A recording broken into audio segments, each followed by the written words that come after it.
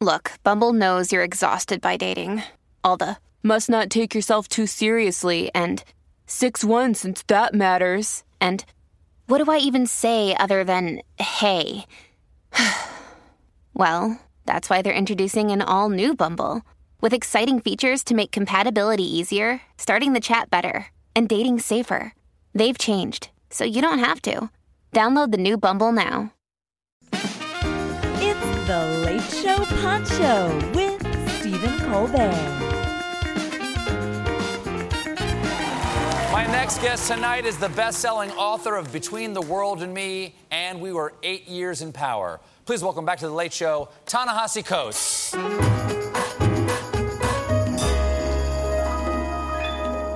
Welcome back. Nice to see you again. Thanks for having me back. Now, I've interviewed you 2 or 3 times before. Yes. And, of course, the thing I've interviewed you before are your works of journalism and your essays, like your book, Between the World and Me, which won the National Book Award. Those are essays and journalism. Now you've written your first piece of fiction, a novel, The Water Dancer, which it's a beautiful book. And as I was talking to you backstage, this is my reader's copy back here. I'm about that far into it, so please don't tell me how all the beauty and sadness ends. No spoilers. Please. Tonight. No spoilers, please. Yeah. But why did you decide to write fiction? What story can you tell in fiction that you can't, or what power does that have that nonfiction doesn't? Yeah, so the short answer is my editor and my agent were like, you should try fiction, so I did. Really? Yeah, that's actually true. I'm not joking. Wow. Yeah, I've written a book in 2009, my first book, The Beautiful Struggle, and when both of them were done, they thought that I could try this, and it took 10 years to actually get it done. So this is actually older than Between the World and Me, Case for Reparations. We waited about all of that. This is 10 years old. This is 10 years old. This is the older work, and it took me 10 years to really get it right. But you hint at something I think very, very important, and that is what are the things that can be gotten across in fiction that maybe can't be in nonfiction. And this is just, for me, one of the things I got during my time, working at The Atlantic, where I was able to do some of the most fulfilling work of my career, was that you could state verifiable facts to people and they would just bounce right off. Mm-hmm. So in my case, the one I think about all the time is I would say, the Civil War was fought, over slavery. And people would just say, no, it's not. And you would go and dig up the documents of the people who started the Civil War where they said, we're starting this war because of slavery. And they would say, where did you get that? Who actually said that? Was that person? There was always a way out. Even if, you had the math, 1 + 1 somehow always equaled 3. And when I realized that what they were actually resisting was not the facts, but the implication of the facts, that if they accepted that the Civil War, for instance, was about slavery, that meant they had to look at Robert E. Lee different, who they had revered. That meant that they had to look at the Dukes of Hazzard different. That meant that, all of these sort of myths that had existed within the society would come under question. And so it wasn't, an actual factual argument. In fact, it was an argument of myth. And one of the things I realized is the way you get to that is through storytelling. Just very quickly to tell the people out there, tell them just the basic outlines without giving away any of the surprises. And there are beautiful and amazing sort of magical realist surprises in here. So it's the story of an enslaved black man, Hiram Walker, who is gifted with this preternatural memory, photographic memory, can, remember all sorts of details, except those things that are most intimate to him, in this case, his mother. He is the child of an enslaved woman and a white man who is the enslaver and the master of the plantation, who has sold off his mother. And Hiram is in this search, like, all enslaved people of the period, for freedom. And the book charts his journey and his coming to understand that search is actually connected to many more things and many more people than he thought, and to his memory or lack thereof. And you say you worked on this for 10 years. Tell me about the research that goes into this, because I grew up in the South. I grew up in Charleston, South Carolina, and there are aspects of... Did you go to plantations? What? Did you visit plantations? Was that a thing you did? Oh, sure. Yeah. We would go to Boone Hall and Middleton and Drayton. Yeah, it was a field Did trip they talk kind about of thing. slaves? And, yeah, but there weren't, like, examples. It wasn't, when I was a child, there wasn't much... wasn't much pointing at it. It was mostly like architecture and gardens and things like that. They didn't talk much about who ground the corn or why the gardens were so fancy and who did all that landscaping. It was mostly just look at this sort of cultural artifact that is left over. And a lot of talk about how the Yankees burned it down. Right. So I did that. I went to a number of plantations. In the course of research, I went to the Whitney plantation in New Orleans. I went to Monticello in Virginia. I went to Montpelier. I went to Shirley Plantation in Virginia, just to get some sense of how folks would have lived. And what's happening at a lot of those plantations, not all of them, is they are beginning to reincorporate enslavement and acknowledge the fact that all of those resources and all those riches actually, were derived from the fact that there were people there who were property. In many ways, the reason why I asked you that question is because that gets back to the whole thing I was talking about with myth. Once you acknowledge that the war was about slavery, that slavery was a big deal, that plantation looks really, really different. And the people feel kind of different about the architecture. And they have to talk about the architecture a little differently. In fact, they might even wonder whether they want to talk about the architecture at all, at that point. When I went to Monticello for the last time I went there, I heard something which is obvious, but I hadn't actually heard expressed this way. They were only referring to the enslaved people there, not the slaves. Not the slaves, yes. And it was a very important change of attitude or tone toward these people, because slave is an identity. Yes. An enslaved person is what happened to this person who has their own singular identity. Right. You call, or rather the High calls, the people in here for maybe 100 pages, we don't hear the word slave. No, you don't. Just hear the word tasked. Yeah. And where does that term come from? And even the fact that slave is in there is a mistake. I tried to get all of that. If I had done this right, slave would never have appeared in there at all. I'm about 250 pages in, and it only happens 3 times. Yeah, I messed up. My bad. Well, the reason why, in my mind, one of the things you have to do as a fiction writer is you can't write a novel about slavery. Even when you're writing about slavery, it has to be your slavery. It has to be your picture of it. It has to be your particular thing, because you say the word slavery and images automatically come to mind, whether you want to focus on those or not. For instance, whips, chains, rape, all of that, immediately is conjured up. But I was actually, and this is, a big theme in the novel, very interested in how enslavement destroyed families. Family separation is a huge part of this. Yes, a huge thing. And were you writing, was that sort of the focus of that in this, or through what it's doing to High and what it's psychologically doing to all these people who are enslaved? Was that a theme in here before our present national focus and our own heartbreak in certain ways about the family separation going on the border? It was. It's one of the first things I keyed on when I was, again, doing that research and reading some of the narratives. What people mourned about the most was, a son being sold off, a daughter being sold, wife, husband. That's what, where you saw some of the most heartbreaking stuff. And I think the fact that it's resonant with the politics right now is more about the fact that when you want to be cruel to, other people as a policy, family is often the place where that happens. It's not uncommon, even if, some of the earliest examples originate with black people. We have to take a little bit of a break, but we're right back with more Ta-Nehisi Coates, everybody.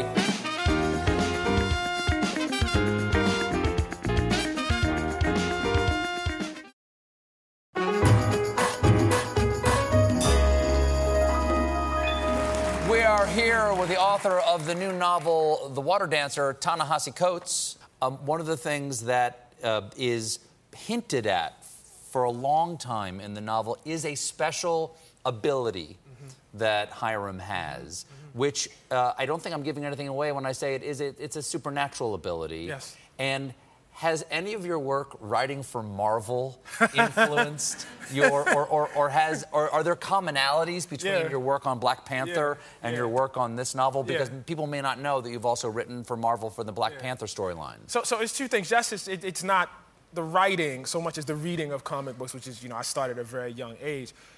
But I think the thing is, the supernatural is present in slave narratives very, very often. It's present in, Frederick Douglass. It's present in WPA narratives. So it was already there. But, and I have something for you on this. You're a D&D guy, aren't you? Yeah. So I'm a D&D guy, too. Yes. Dungeons and Dragons, for those of you who don't know. So, I mean... Yeah. I played, my first game of Dungeons and Dragons with my older brother when I was, 7 years old. Sure. So this is, in my bones. And so when I went to write something, you know what I mean? I had all of that in me already. So even though it was in the slave narratives, it was the thing that I would be automatically already attracted to. Thank you for the book. Thank you for being here. Don't tell me how it ends. It's nice to see you again. Thank you. Ta-Nehisi. Thank you so much. Thanks for having me. Coming up, the creator of the 1619 Project, Nikole Hannah-Jones.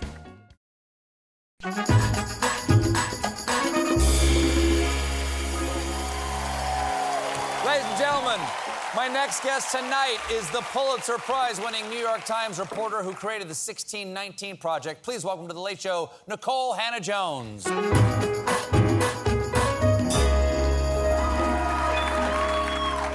Nice to have you on. Thank you. Thank you for having me on. Now, 3 years ago, you created the 1619 Project, originally with a special issue of the New York Times Magazine.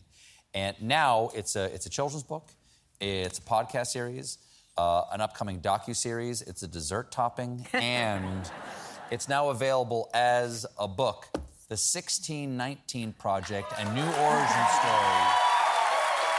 Now, let's start with basics for a second. Some of the people watching right now may not be aware of what that date 1619, what its significance is. There are a lot of dates out there we have in our head.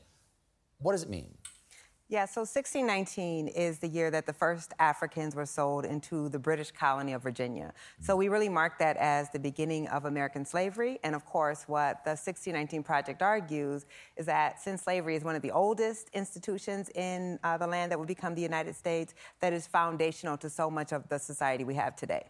So literally, what was the name of the ship? The White Lion. The White Lion pulled into what was then the Jamestown colony in the British colonies. And how many Africans do we know? Do we know how many were sold into bondage there? Yeah, so what we know from the record is they said 20 and odd. So between 20 and 30, they were from Angola, and they were originally on a Portuguese ship that was bound for Mexico, stolen by some English pirates, and they traded these human beings for victuals, so for provisions. Now, when did you first learn of this? When did you first become interested in this? So I first came across the date 1619 when I was 15 years old, which was, 2 or 3 years ago. And I was a high school student, and I had a one-semester Black Studies elective taught by a great educator named Mr. Dial. Mm-hmm. And nerdy Nikole became really obsessed with learning this history, and I would ask Mr. Dial to give me books to read outside of class. And one of the books he gave me was a book called Before the Mayflower by Lerone Bennett, and about 30 pages in, was when I first read about the White Lion in 1619. And as a 15-year-old, no one had ever taught us that date. Of course, every American child learns about the Mayflower in 1620, but 1619 and the White Lion had been completely erased from the national narrative. And so as a Black girl, knowing that African people had been here longer than the people who disembarked from the Mayflower was very powerful to me. So I've thought about it ever since then. This is a question that just occurs to me right now. So those 20 odd, so between 20 and 30 enslaved Angolans who came over in 1619, in the early colonies, were there any Africans who came or were brought to the United States not as enslaved people, or they all come as enslaved people? In the early colonies, people were coming as enslaved workers, but you did start to have, after the kind of middle 1600s, there were some kind of free or indentured laborers who were coming from Europe, a very small number. And what's interesting about it is, we hadn't quite created what slavery would look like in the United States. So, of course, we create laws to deal with things that are already happening. Yeah. And so the status of them was not what we would come to know as chattel slavery. So they could become free, they could own property. It wasn't a slavery that was inherited or lifelong, but within 30 years of them landing, we would begin to create that sort of lifelong slavery. So in some ways, and correct me if I'm wrong here, the British in their colonies in the United States, what would become the United States, created a new form of slavery. There'd been a long history of slavery in the world, but this was a race-based slavery that hadn't existed before. That's right. So up until really the institution of chattel slavery, people became slaves sometimes because of war or because of debt, so it was conditional. But what was created by the European powers during the transatlantic slave trade was a race-based slavery. So if you were African, you were enslavable. And it was a slavery that was inherited. So prior to that, when you had children, your children weren't born into slavery and other forms of slavery. But of course here, every person who was enslaved, every woman who was enslaved would give birth to an enslaved child. And it was a lifelong slavery, so you would never have a chance of becoming free. It seems like that's an important thing to know about your country.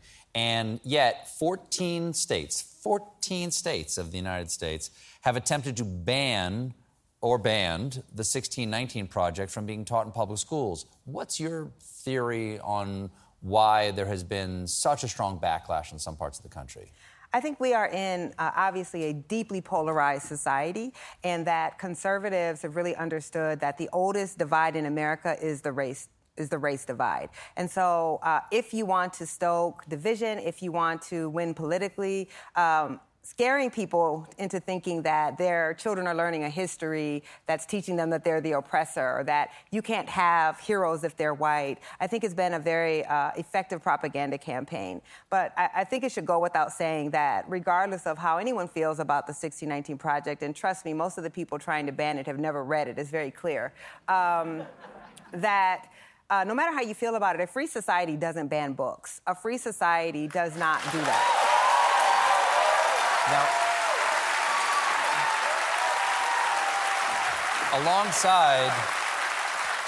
alongside the analytical essays in the book are poems and monologues and photographs, and including this photo right here I'd like you to talk about. This is a photo. Who is this in this photograph right here? This is my father, Milton Hanna, who was born, thank you. And how does his story fit into your larger story? Yes, it's sort of emotional to see him in this way. My father was born on a sharecropping farm on a cotton plantation in Greenwood, Mississippi in 1945 when black people had no rights of citizenship in that state.